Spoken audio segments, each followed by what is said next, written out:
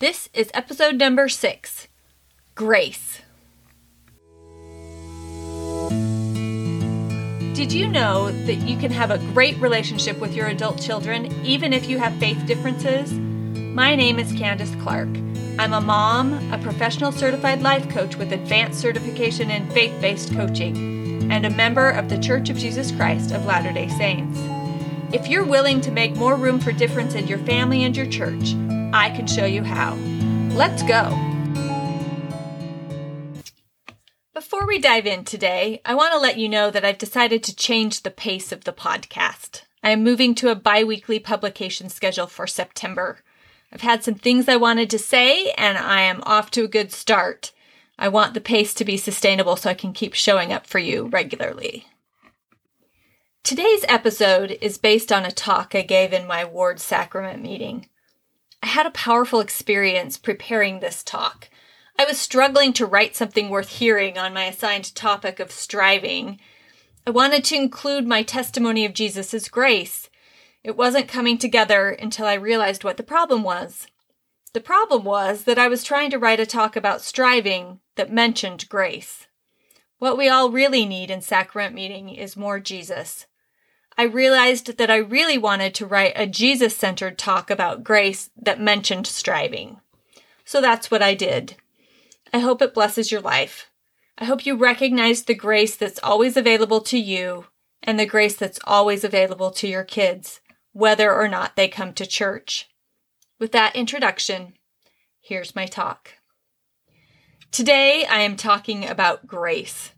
I will share with you my testimony of Jesus. Let's start with 2 Nephi, chapter 25, verse 23. For we labor diligently to write, to persuade our children and also our brethren to believe in Christ, and to be reconciled to God. For we know that it is by grace that we are saved, after all we can do. Sometimes we ask ourselves whether we are doing enough, and we use this scripture to support the idea that it's a good question. Often, it is not a useful question. I mean, enough for what? Enough to make the Relief Society president happy with us? Enough to make our children like us? Enough to please our parents? What is enough? I promise you, you're doing enough. You could do nothing all day long, and it would be enough. Jesus already loves you. That is the nature of Jesus. According to Elder Jeffrey Holland, heaven is cheering you on today, tomorrow, and forever. What Nephi is saying to me in this verse is that we could never do so much that we wouldn't still need to be saved by grace. If you checked every box, you would not be able to save yourself. You would still be saved by grace. We can't outrun our human limitations, and that isn't our purpose. Our purpose is to grow into being like God, to let grace into our lives in a more expansive way. The moment we reject the goodness inside of us and judge ourselves as not good enough is the moment we step away from the godliness of Jesus' infinite love. Elder Dieter Uchtdorf has reminded us all that whatever we look like or do, every one of us $20 bills here on earth is already worth the full $20. It doesn't matter where we've been or where we're going. But we often feel afraid that if we were kinder to ourselves, we would just stop doing anything at all, and then, we fear, we would be worth less. Aren't we supposed to be progressing eternally? If we don't have to earn grace by keeping commandments, then what's the point of commandments? Here's the thing. There aren't just two options. We don't have to choose between performing endless labors with extreme anxiety about what is still left on the to-do list, or accepting where we are right now as permanent and doing nothing at all to progress. There's a whole spectrum of options in between. If we move toward the middle, we might find ourselves resting in the feeling of peace and safety that can come from loving ourselves already right now, just like Jesus does. In this protected space, we can open ourselves up to the discomfort required to grow and expand our capacity. We might find that there are things we genuinely want to do of our own free will and choice. The human brain is designed to keep us safe. to seek pleasure, avoid pain, and expend as little energy as possible. That's part of being a functional human. When we ignore the fact that our value is inherent and cannot be changed, we can get caught on a treadmill trying to avoid the pain of believing we aren't worthwhile. We try to prove to ourselves and others, even to God, over and over again that we're worth something by the things we do. Elder Bruce Hafen has written about Nephi's assertion that it is by grace that we are saved. He said, "The Savior's gift of grace to us is not necessarily limited in time to after all we can do. We may receive His grace before, during, and after the time when we expend our own efforts." Close quote. In other words, the grace of an infinitely loving Savior is always available. Romans chapter 8 has some compelling verses about this idea. "If God be for us, who can be against us? He that spared not his own Son, but delivered him up for us all, how shall he not with him also freely give us all things? Who is he that condemneth? It is Christ that died, yea, rather, that is risen again, who is even at the right hand of God, who also maketh intercession for us. Who shall separate us from the love of Christ? For I am persuaded that neither death, nor life, nor angels, nor principalities, nor powers, nor things present, nor things to come, nor height, nor depth, nor any other creature shall be able to separate us from the love of God which is in Christ Jesus our Lord." It's simply a lie that there is anything you need to do to earn God's love.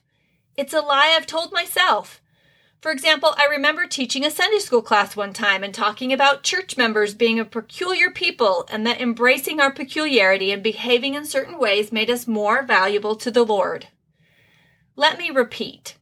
There is nothing you can do to make yourself more or less valuable to the Lord. I am not more valuable to our heavenly parents because I come to church.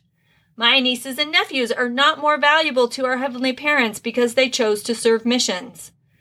These actions can be an expression of our love for God, but they have nothing to do with God's love for us. Human behavior doesn't control the nature of God.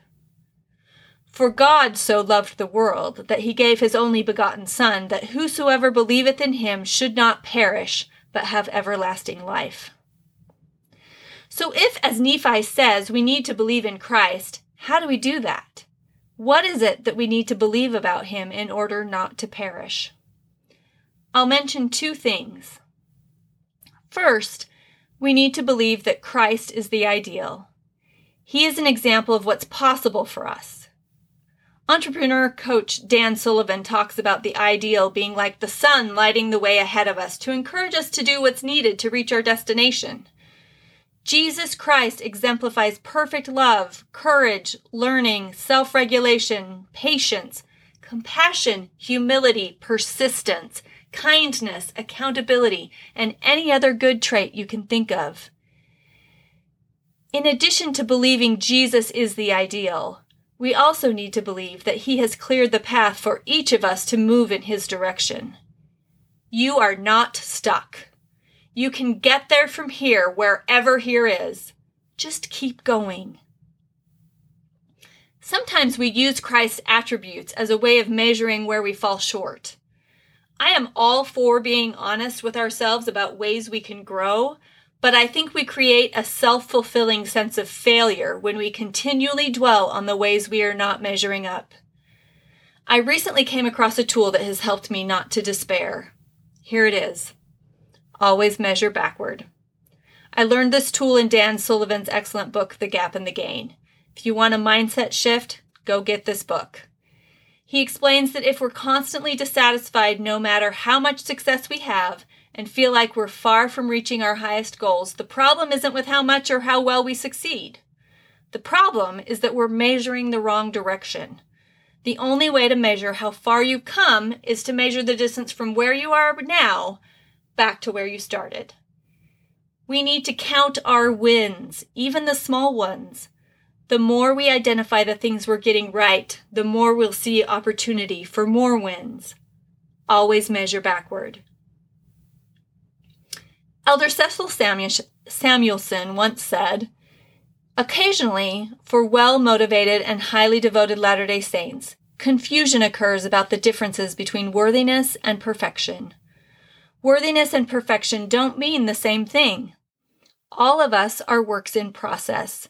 We can be worthy while still needing improvement. Be sure that you do not have higher standards for yourself or others than the Lord has established. Find satisfaction in your progress while acknowledging that perfection may still be distant. Close quote. In the context of the infinite atonement of Jesus Christ and heavenly parents who are perfectly loving, what does it mean to keep commandments?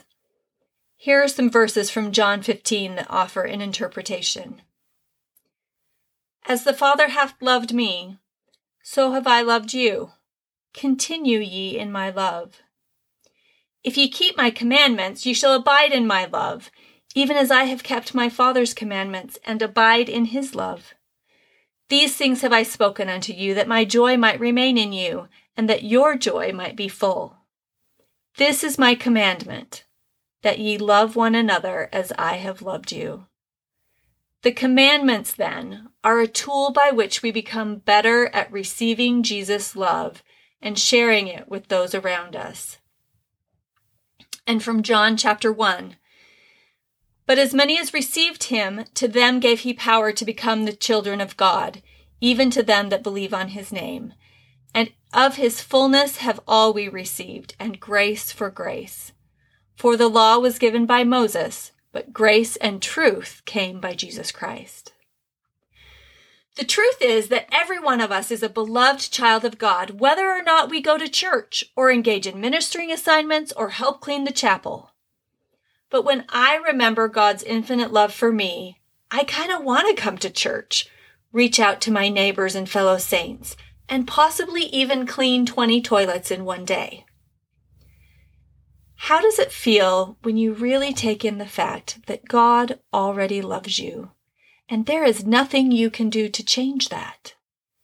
It's honestly incomprehensible to me, but I can sometimes see glimmers of it. From Ephesians chapter 2. God, who is rich in mercy, for his great love wherewith he loved us, even when we were dead in sins, hath quickened us together with Christ. By grace ye are saved. And hath raised us up together, and made us sit together in heavenly places in Christ Jesus, that in the ages to come he might shew the exceeding riches of his grace in his kindness toward us through Christ Jesus. For by grace are ye saved through faith, and that not of yourselves, it is the gift of God. Not of works, lest any man should boast. For we are his workmanship, created in Christ Jesus unto good works, which God hath before ordained that we should walk in them. I love the definition offered in my ward testimony meeting by Sister Abigail Leroll, that grace is a sacred form of kindness. Because of that kindness, Jesus has the power to save anyone who wants to be saved. He has the power to exalt anyone who wants eternal life. Doctrine and Covenants, section 93, verse 17.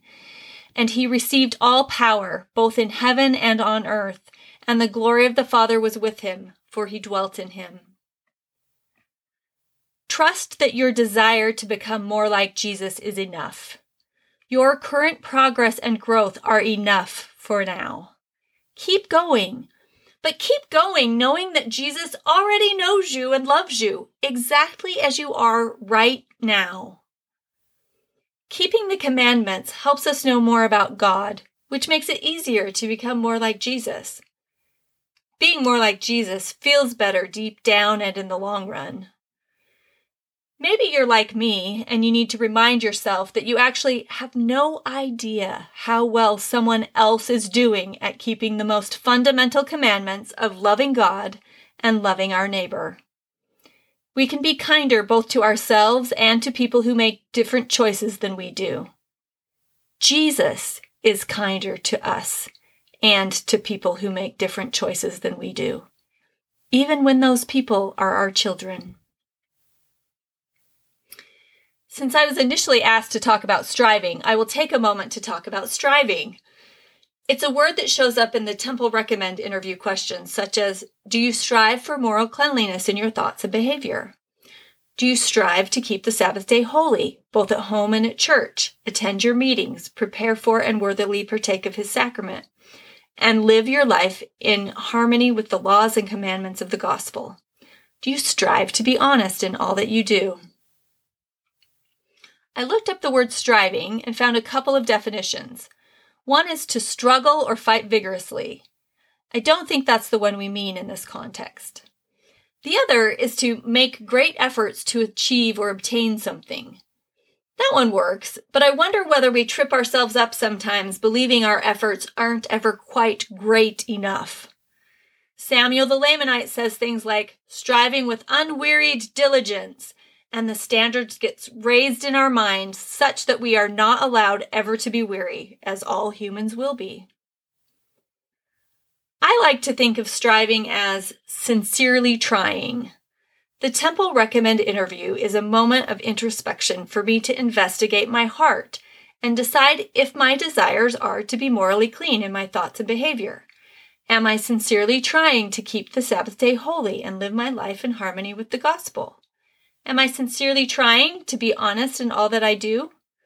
Even when this introspection brings to mind occasions when I fall short, I can say yes to these questions. These are my desires and my efforts. My functioning human brain readily gives its attention to the negative. It takes some effort to pause and pay attention to what has gone well, but we can use our higher processing minds to do just that. Ultimately, how I answer those Temple Recommend questions is between me and the Lord. The job of the person in the interview room with me is simply to read me those questions, providing me those moments of self-reflection. Latter-day Saint author Adam Miller wrote, "Sin uses the law to ask what is deserved. Grace uses the law to ask what is needed." This principle is what Christ teaches in the parable of the laborers. Christ can make each one of us into a laborer worthy of our hire, whenever we come to him. At the end of the day, he gives us what we need, which is so much more than what any of us could possibly have earned. God loves you, and there is nothing you can do to change that. God loves your children, and there is nothing you can do to change that. There is nothing they can do to change that. Remember, there are no empty chairs.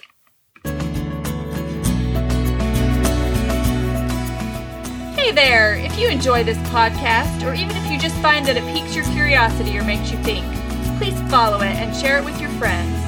Your rating and review makes it easier for others to find the podcast. If you'd like to find more from me, the coach for moms whose kids don't come to church, please go to my website, CandiceClarkCoaching.com. You can also find me on Facebook, Candice Clark Coaching. Thanks for listening.